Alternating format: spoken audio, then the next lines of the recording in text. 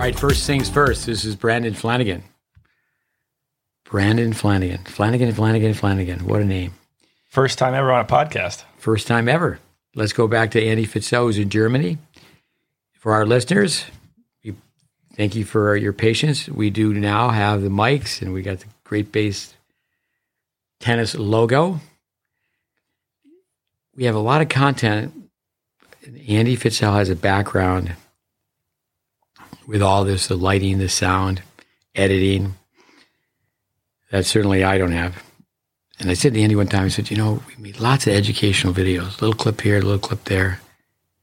I said, I've known him a long time, 25 years. I said, there's a few videos that you probably didn't like. And he said, I didn't like any of them because the lighting was wrong, the camera was wrong. But let's go with this. Andres Barbosa was just here. We're in Boynton Beach, 2.5 hours south of Orlando.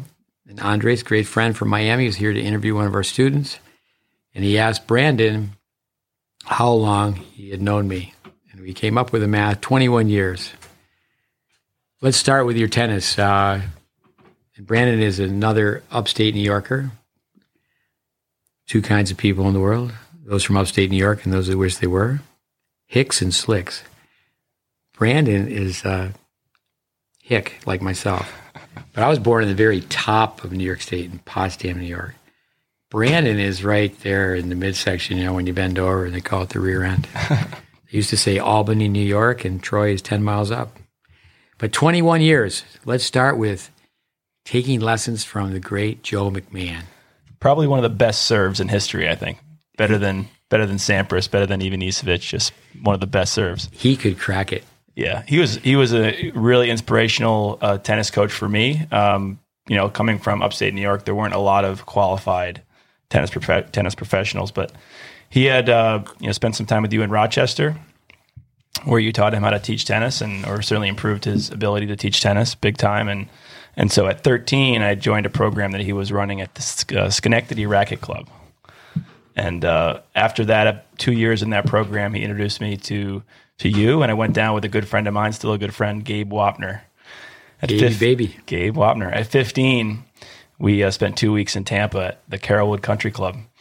And that was an interesting experience, to say the least. But no, definitely what happened, I think, with being introduced to you and the toughness, the tough love, so to speak, was really huge for me to get that at that age, at 15. A little crazy love too. Yeah. So I was definitely molded very quickly into your approach on the court, and that was a big turning point for me. I really kind of played tennis socially. Upstate New York was not the easiest place in the world to get on a tennis court, and thankfully my grandmother put a racket in my hand at a young age, and always enjoyed it, but to really get the exposure to the level of coaching, the level of players and intensity you had, and that was a big turning point for me. So I know I've thanked you before, but thanks again for all that. Well, Joe McMahon will thank you for the thanks. Joe became excellent at making slow motion videos. Our alumni, we need to connect with Joe McMahon. I sometimes just with students, I just go through my phone and the text messages and the emails I get in the course of a day. But no, Joe, he left tennis and came back to tennis, and left tennis, came back to tennis. But the tennis profession, we could talk about. It's such a crazy profession. But I was working for Alan Schwartz, Doug Cash, Tennis Corporation of America. Everybody likes to go back home. So it was great to go back to upstate New York tell us about, you went to Furman and Paul Scarpa. You talk a little bit about Paul Scarpa, another coach you worked with. Yeah, amazing guy. He was at Furman, I believe, for close to 45 years, but during that time, he became the winningest coach in NCAA history, I believe. It might have been the winningest active coach, but he amassed hundreds and hundreds of wins in college tennis, and just an absolute legend of a coach and of a person. I think personality wise, he had so many different Paul Scarpa stories, but he carried a very big team. So, coming out of high school, spending a postgraduate year with you in Tampa, working on my game, it helped a lot, but I still didn't have any kind of, significant ranking, and wasn't really being actively recruited by anyone. I had to seek out some prospects myself and had a couple different options, but it really stood out to me that Furman's facilities were great. They played a great out of conference schedule, a lot of the SEC and ACC schools, and I was really intrigued by that. And then Coach Scarpa showed a lot of interest in me as a player, just based on his record of developing some players who came in, like Ned Caswell, who came in as a basketball player at Furman. I think it was number 13 out of 13 guys in the team, and by the time he was a junior, was number 1. And then he ended up, beating Patrick McEnroe at the NCAAs, and he ended up becoming, I think, top 100 in the world. But he had a great track record of developing players while they were in college, and just a really interesting guy. But no, I enjoyed my experience there, and I would definitely do it all over again. Just a great school, great part of the world. I know that's a lead into what you do now with your degree in exercise technology. Yeah, so I have a degree in health and exercise science, and the education there was phenomenal, and a couple of great mentors in the exercise science field. Remember Dr. Reed was a big mentor of mine, but as an athlete, I was definitely interested in the physical side, and so after graduating Furman, I shortly after found my way in Delray Beach, Florida, and met a couple of people who owned a local gym, and they encouraged me to get my professional certification as a personal trainer, and that led to to me doing some off-court work with some tennis players, just purely from a fitness standpoint. I remember with Paul Scarpa, and our listeners, everybody loves Paul Scarpa. He was a really, really good player. Stayed, as you said, he was at Furman forever. We sent him a video, and he was just so impressed with the technical background. But, having grown in upstate New York and not having played a lot of tennis, and then you had a lot of problems with injuries when you took that gap period. You almost went the whole year without being able to play. Right, without being able to serve, yeah. Yeah, with the digress with Paul Scarpa. Do you know the Yahoo? Yeah. Go ahead. You know that story? Tell that story. It's a great story. So Paul Scarpa speaks like this. He's got a very deep Southern accent. And, gentleman. He's a gentleman and a scholar. But Andy will have to tell you what movie that's from. But no. So Paul, Coach Scarpa, he had kind of had some interesting, fortunate things happen in his life. One of them was he invested in Yahoo stock very early on, before the internet bubble in the stock market. And one of the guys who was interested in that kind of thing asked him one day, said, "Coach, how did you have the knowledge to invest so much of your money into Yahoo at such an early point?" And he says, "Well, I just always thought it was a very delicious chocolatey drink." That's funny. But that's kind of the guy. That's the kind of guy that he is. Just very humble, kind of just Southern guy. One thing with Paul Scarpa, I tell young college coaches, have your own tennis camp. In all fairness to the Wilson camp and the Nike camp, have your own tennis camp. And we talked about this a couple weeks ago with the late Don Meyer. Be at your camp every minute. Don't just be there for the registration and the farewell to the parents when they come and pick the kids up. But I know that he's from the era where the coaches had a very small salary, and they really had to make their money running their camp. His camp was really, really well known and well run, and he was out there with the kids, and he would have all types of games and teaching aids. And he would bring out one of those small play school basketball hoops, and have kids, work on their serve with the basketball hoop. I never did work the camp, although I wish I did. It would have been a lot of fun. But no, he was out there on the court with the kids, and they would do all types of things, from tennis skits to all types of different creative drills. But he was totally into it, and I think that's one great thing to say about him as well, is he was just as into running the summer camp as he was to coaching high level players on the tennis team. I know somebody that you spent a lot of time with, Chad Berryhill. I made a presentation with Chad. We were just trying to boost his resume, and we made a presentation at the ITA. I mean, he started as a head coach with us when he was 22, a junior college program. And, we put a presentation on where your team and your camp, they're one and the same. And years ago, they were. Years ago, a college freshman didn't compete. They came in, and it's like Stan Smith with George Foley. He said, okay, that year I learned how to volley. With going back also to the prep year, when you took that year off, it was so different because the rule was that you could take a year off between high school and college. And some people would do it to improve their SAT scores, but also to improve their tennis. And the level of improvement that you and others made was really phenomenal. But now the rule is when you graduate from high school, you have a grace period of 6 months. And I mean, trust and verify, so the rules are forever changing. But now we have kids take the gap year. They really repeat grade 8. They don't repeat the academic work. But tell us a little, just what a few things come to your mind with, I know we could really digress. It would be so much fun to just tell John Posey stories. He was there with you at that time, right? Yeah. We'll tell a few John Posey stories, but tell us what comes to your mind when you think of taking that gap year before you went to Furman. Oh, we would put in some days. We would put in some serious days. We were there early in the morning. It was either at certain points we were there at 7 a.m., but say it's 8 a.m. and then we'd be feeding balls to the local, recreational adults until 8:30 at night at the Wanna Workout.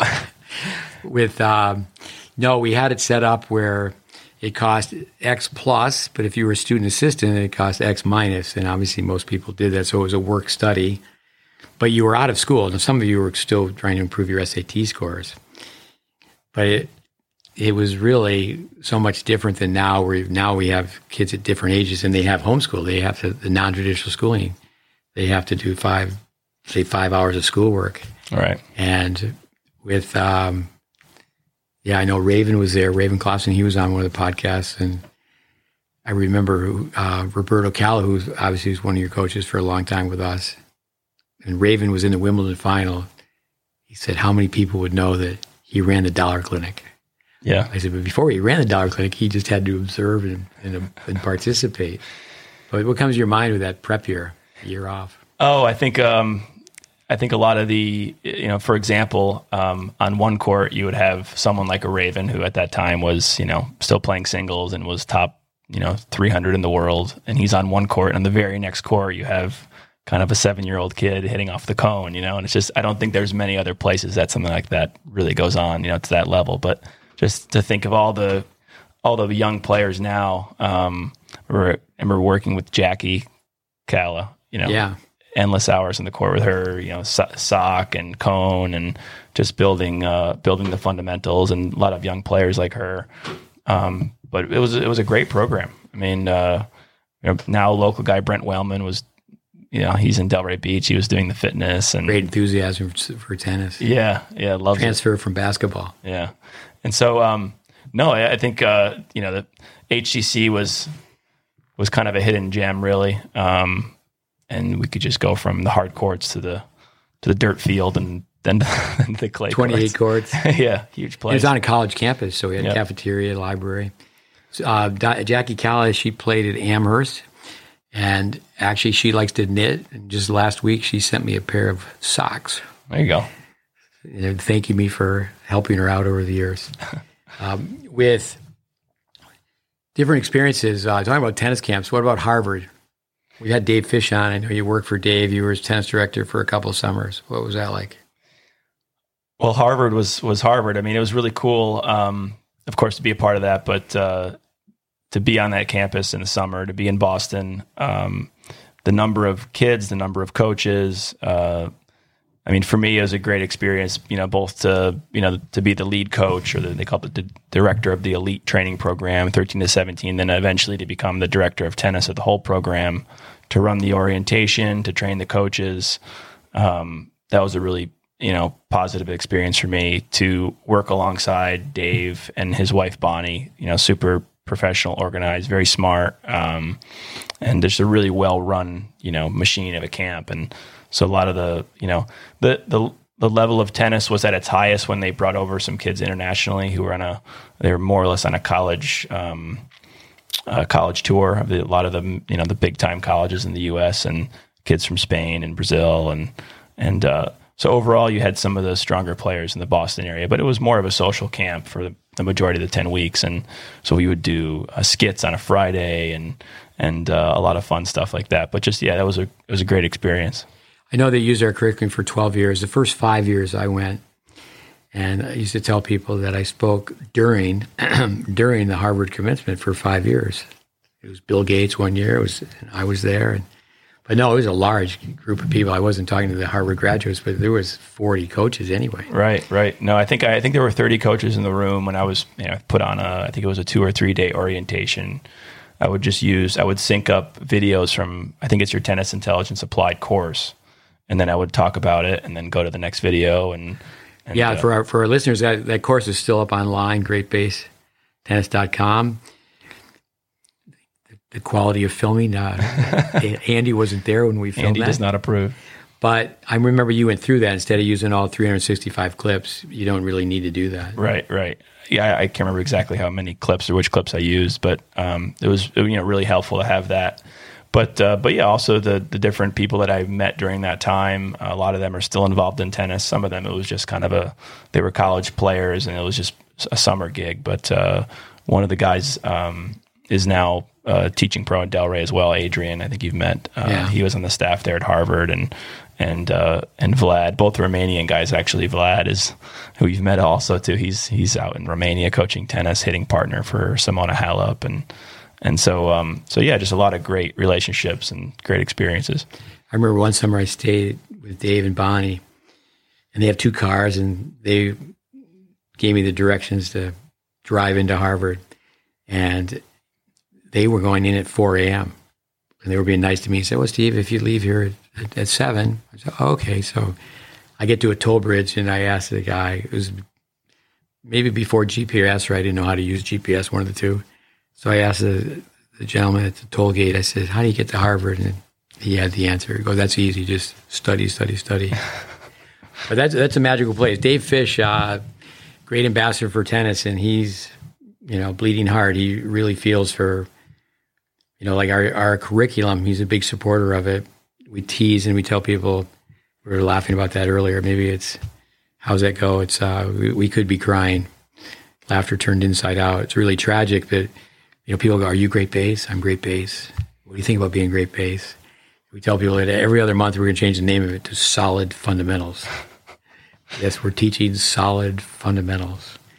I remember at Harvard as well, I think it's the oldest football stadium in America, and these massive steps. And to run that stadium, that was an incredible workout. That was an incredible fitness workout. But also, too, the second year that I went and was the director of tennis, Dave introduced me to Dominic Moore. Okay. Yeah, and I actually was coaching his wife 3 times a week. And I hit with Dominic after. He was a very good tennis player, someone who I think was part of Richard Hernandez's program in Toronto. Yeah, but he played so much hockey. Yeah. Dominic, Katie, who you taught, unfortunately, she played soccer. She passed away at a very, very young age. But, he had a great career in the NHL. But he was traded so many times. Even though he's such a great player, he's traded many, many times. And in every city he went to, contact me, and we had someone trained in that city. But with Dominic, I remember working with Robert Steckley, who was very, very talented, same age group as Roger Federer. And Roger Federer one time was assigned, because he didn't have a coach, Steckley at the Canadian Open. And Steckley had really kind of been off the radar, just hanging out in Toronto. And Roger said, I always wondered what happened to him. He had more talent than the rest of us. So anyway, I went up to Dominic and I said, tell you what, if you could quit hockey for 4 weeks and come and see me every day, you see that kid, he's number 1 in Canada, I'll get you to beat him. Because, he just had that Canadian mentality. But what happened with Dominic is, and Richard's the one who really knows him well. Richard Hernandez grew up with a family of the 3 brothers. They all went to Harvard. As the grandfather was a really good hockey player, but he thought the sport was so rough. So the Moore boys, their father didn't play hockey. So hockey skipped a generation, but the father said, okay, the boys can play. But he actually, I don't know if you know that, but He plays some national or some international ITF 35s. Oh, he does. No, he was a good player. I mean, we had some good hitting sessions for sure. But it's just great to be anytime you can be around a professional athlete. It's just a different level of competitiveness and a $1 million player. But I remember going to some of the Lightning game with his former Katie's passed away. You got to get ice time, and I think that he could have flourished even more if he I think most every hockey player could say that. But I like to go off on a tangent when we talk about ice hockey. Trivia question: Bjorn Borg, Jan Tiriak. He asked, who are two great tennis players who actually played a match? I think it was in Madison Square Garden. Both they played on ice. Oh, they played a tennis match wearing skates. Well, you've been down in this area 13 years, is that right? So I've known you 21. You said you've been here in South Florida? I think it's 13 years, yeah. My math could be bad there, but yeah, I've been down here, been down here a while. I've created a great, relationship and partnership with my business partner, Allington Mutimer. We met kind of really day one of me moving down here, and Mike Darcy was our director of tennis, our fearless leader at the Delray Beach Tennis Center. And I'm sure most people know that site from the professional tournament, but we really, showed up at the Delray Beach Tennis Center around the same time, in which, coming out of the recession, the attendance at the junior program was more or less kind of one kid hitting on the backboard. And over time, as the landscape of the economy got stronger and the consistency of what we were doing in the junior program, the program really grew. And so, building a relationship with Allington and learning a lot from him. He was an award. I think he won a coach of the year award going back to 2004 in England. But he was a coach in Norwich, England for 20 years before he moved to the U.S. And so I learned a lot from him on court as well. And after 7 years at the Delray Tennis Center, we decided to take our show on the road and form our own business. And this is now kind of our second iteration of that business. But no, it's been a lot of fun, a lot of great memories, relationships, working with people, adults, kids, and training some coaches as well. So it's great to circle back and call myself a great baser. Allington loves the game. He's a few years older than you. He's taught tennis a long time. Yeah. He grew up, his mother was actually a tennis coach. And he grew up playing, and I think around the age of 14, 15, he did stop playing, but then he started coaching, as an adult, and he had another Smith in his corner, Martin Smith, great lefty, British, tennis player and coach in that area. And so they had a lot of really talented, the British players from that region. They were, I guess, technically a national training site, and so they would work with a lot of the top juniors in England. And of course, coming over here, he was shocked immediately by the level of, or the lack of the level of coaching in the U.S. I think he basically got the job at the Delray Tennis Center by walking past Atlantic Ave, and he saw the junior clinic that was going on, and he just thought, this guy's coaching here, I'm pretty sure I can get a job. So he walked in, and sure enough, he was hired as the assistant director to the tennis center. But and he's absolutely right. I think that the ball has been dropped, in terms of the education standards of a lot of people who teach. I think there's a lot of course, so many great coaches, but there's also many that really should not be coaching. And the process for certification in England is just much more demanding. What he had to go through to maintain his certification in England was much more than that you have to do in this country. No, we should definitely 100% talk to him about that. Certification is not education. We spent quite a bit of time talking about Dennis Vandermeer. And, I'm a member of the USPTA, PTR, 40 years, give or take. I think more take, a lot of years. And in other words, add on at 40 plus it's a little bit too easy to make an understatement. 2 days and $200 and you're certified. But at the same time, I think it's more than 50% of the people teaching now are not certified. Right. So I think if you want to be critical of the PTR in this country or critical of the USPTA, that you got to be on the inside. You have to have gone through the test. You should really not even have a voice if you haven't gone through those programs. Mike Darcy. All these names, just a shout out to Mike Darcy. That's one thing with our alumni or network. He went to the 2-year program that we've talked about, Tyler Junior College.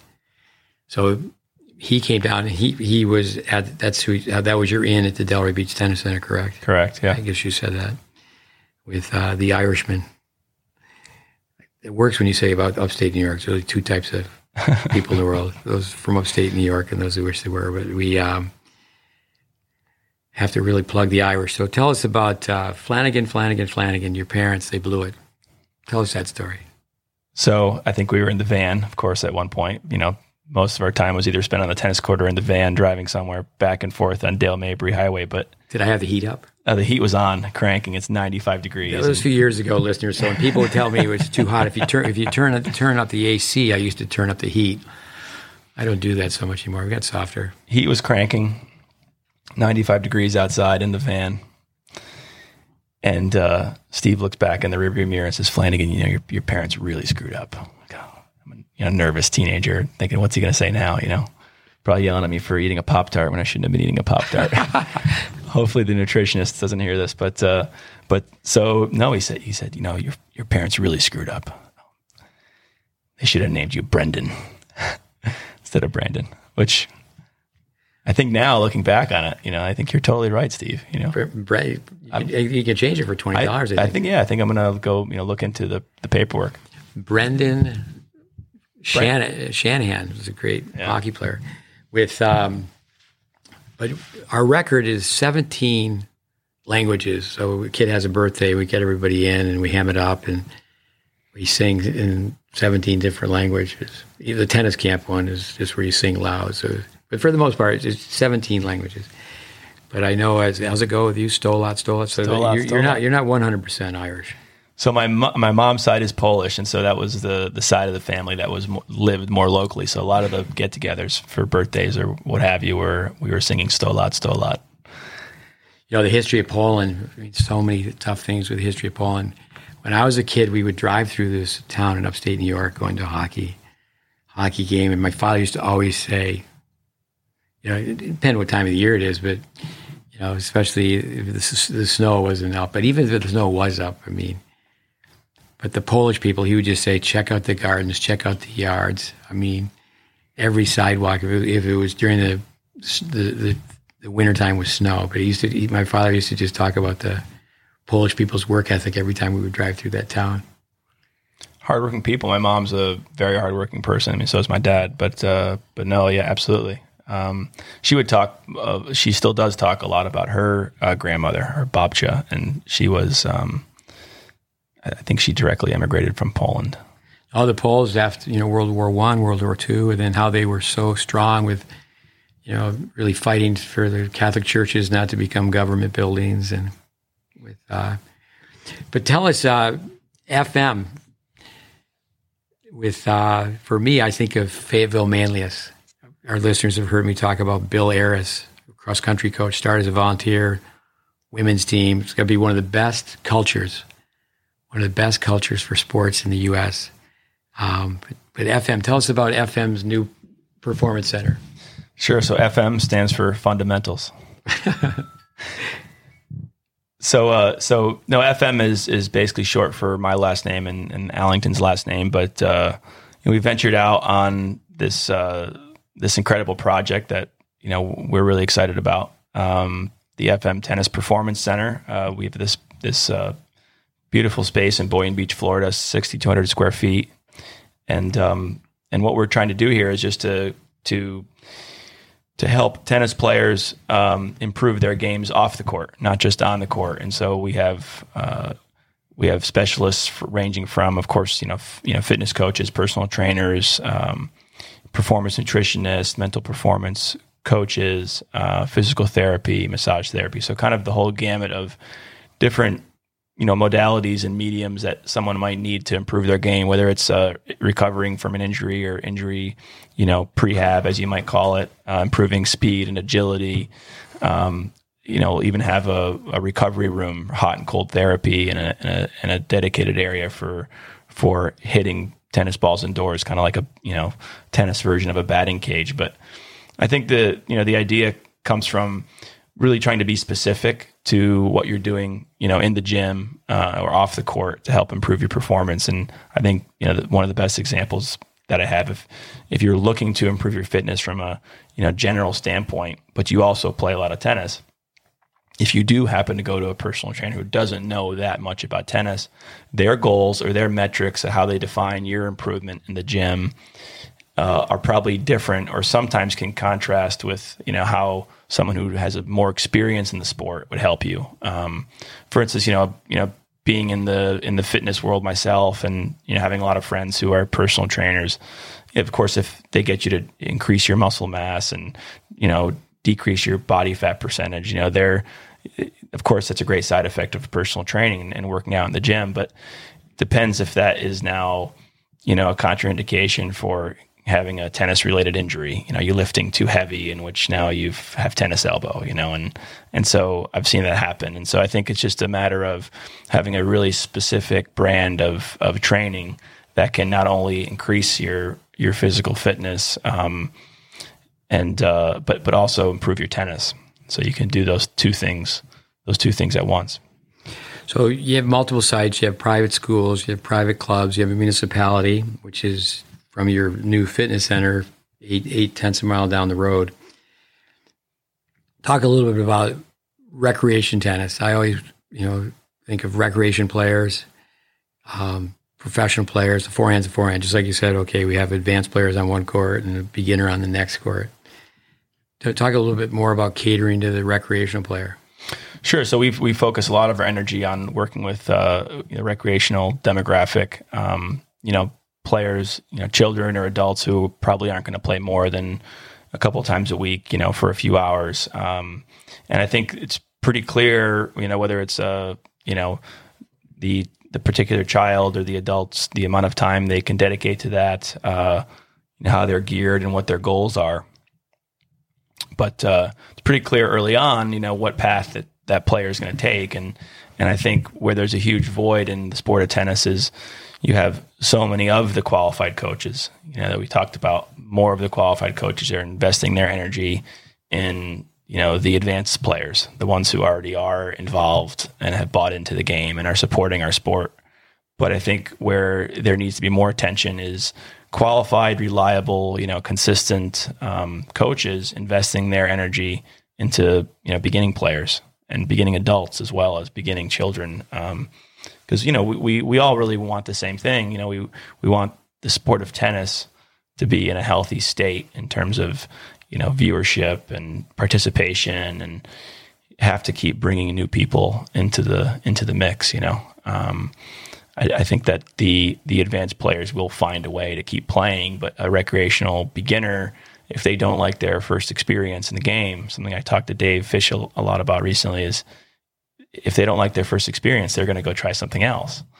And so we were losing a lot of young kids and even, young adults and beginning adults because their first experience is not a positive one. So we've just tried to create different ways to have positive experiences for beginning and intermediate players, and even, of course, advanced players too. But like I said, they've already gotten to that point where they've bought in. With Boca, 48 years ago, I got an airplane, 19 years old, this crazy idea. I was almost 20. I was going to start a journey in tennis and become a tennis teaching professional. I've had many students that have been, 30 plus years at a country club. Hats off. I don't want to take anything away from someone in that position, but sometimes, to be at a club in Boca, it's a pretty subservient role. And I think, Del Rey, Boynton Beach, the haves and the have-nots. But with loyalty, tell us about junior tennis. I mean, I've heard it said about this area, if you can make it here, you can make it anywhere. I don't think that's necessarily true at, say, a private club if you have great people skills and you're a little bit of a politician.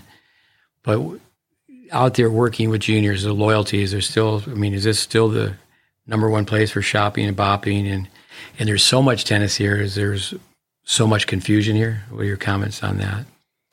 Yeah, I think there is a certain lack of loyalty, in here, just like there probably is many places. I think if you can throw a stone, you're going to hit another kind of quote unquote tennis academy from where you stand. And I think that's just talking to Allington about that. That was never an issue for him back home because the places, the locations, weren't as available to someone growing up in Northern England. I think he's from Northern England. Don't know my geography too well, but no, I mean, there's so many different places to play here. And what I've found now is that the larger academies, are having a harder time. And then you see that these kind of smaller niche academies, 4 players, 6 players with, one or 2 coaches, are kind of popping up. And simple for them, they can just rent a court or 2 courts somewhere, and they don't need to have an entire facility at their disposal. And they'll travel with those kids to tournaments and very specialized. And so at least from my experience, what I've seen is the days of a huge kind of like how Balotelli's Academy was in the 80s. I don't know if we'll see that again. Hundreds of kids. Years and years ago in Florida, going back to the 70s, there was all these municipalities. You could just go down to, Miami and say, okay, Flamingo Park, North Miami, I think at David Park, now the Jimmy Everett Tennis Center, Holiday Park. And the players usually just congregate. I know a gentleman used to say there's 20 people here on any given day compete in 20 different ways. But what happens when a golf course is developed, the luxury homes are put in, the townhouses are put in. Sometimes, tennis, hate to say it, we're just an amenity to golf. And there's 6 courts here and 6 courts there. And I think it was much healthier. And that's one good thing about indoor tennis. There's only so many indoor tennis clubs, so people come in and they actually can see what everybody's doing. But here in Florida, especially, it's the land of the car trunk pro. Right. Is you don't really have a very good idea of what everyone's doing. So I find that the consumer can just be saturated. It's just so much tennis. It's hard to, have consumer awareness. Yeah, and there was a period of time, of course, in Delray. At the Delray Tennis Center, we were building up this junior program and got to the point where the kids were winning tournaments and they were progressing and they were doing really well. And then as we went out on our own, we were at Indian Spring Country Club just down the road in Boynton Beach. As we went out on our own, under the name of an academy, the Flanagan Mutimer Tennis Academy, a mouthful, but we did still work with a lot of, I know you don't love the word, but high performance players.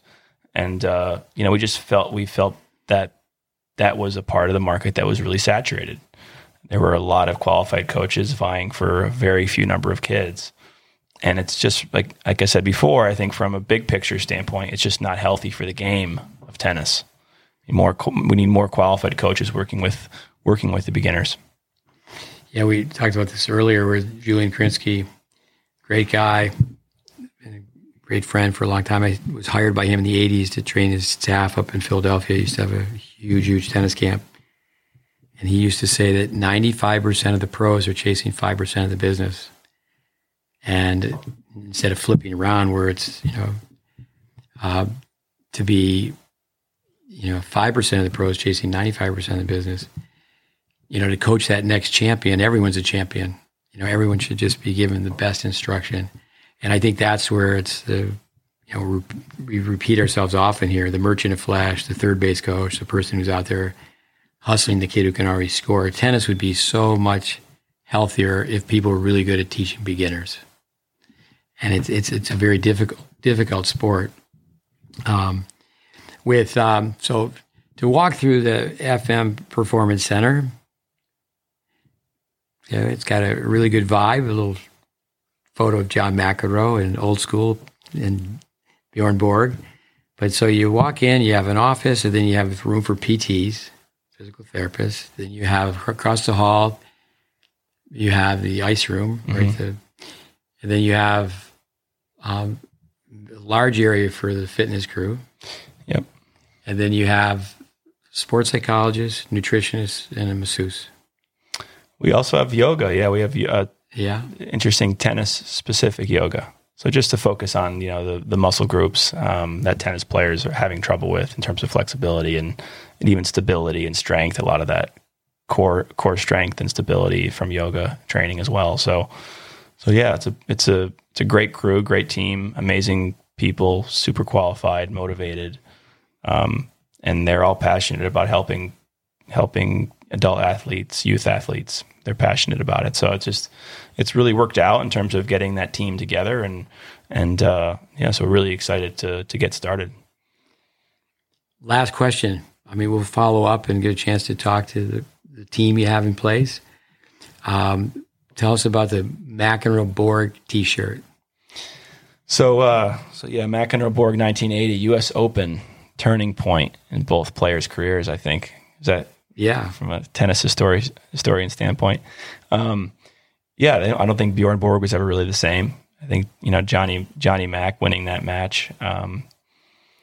So yeah, just it's a play off the Reagan Bush ad from '84. But that was a big match, and just a fun way to get a t-shirt design out there. No, that's good. We'll have to come back. I mean, Posey stories. Andy's always telling us we want to try to give out value with our podcast, so we want to just talk about Posey stories. But give us one Posey story. Posey's a guy who got cut from his Division III team, came to work with us, and grinded it out. And everybody loves Posey. Actually, his first name's John, but no one ever calls him John. Give us a Posey story. Just put you on the spot.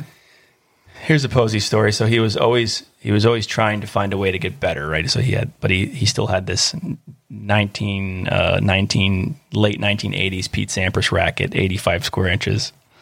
I think eventually we convinced him to get a Babolat just to try to modernize his game a little bit. But no, he's always trying to find a way to get better. And one time he kind of looks me square in the eyes, so serious. He goes, "Yeah, I just think that if I could invent a new shot that no one else has thought of."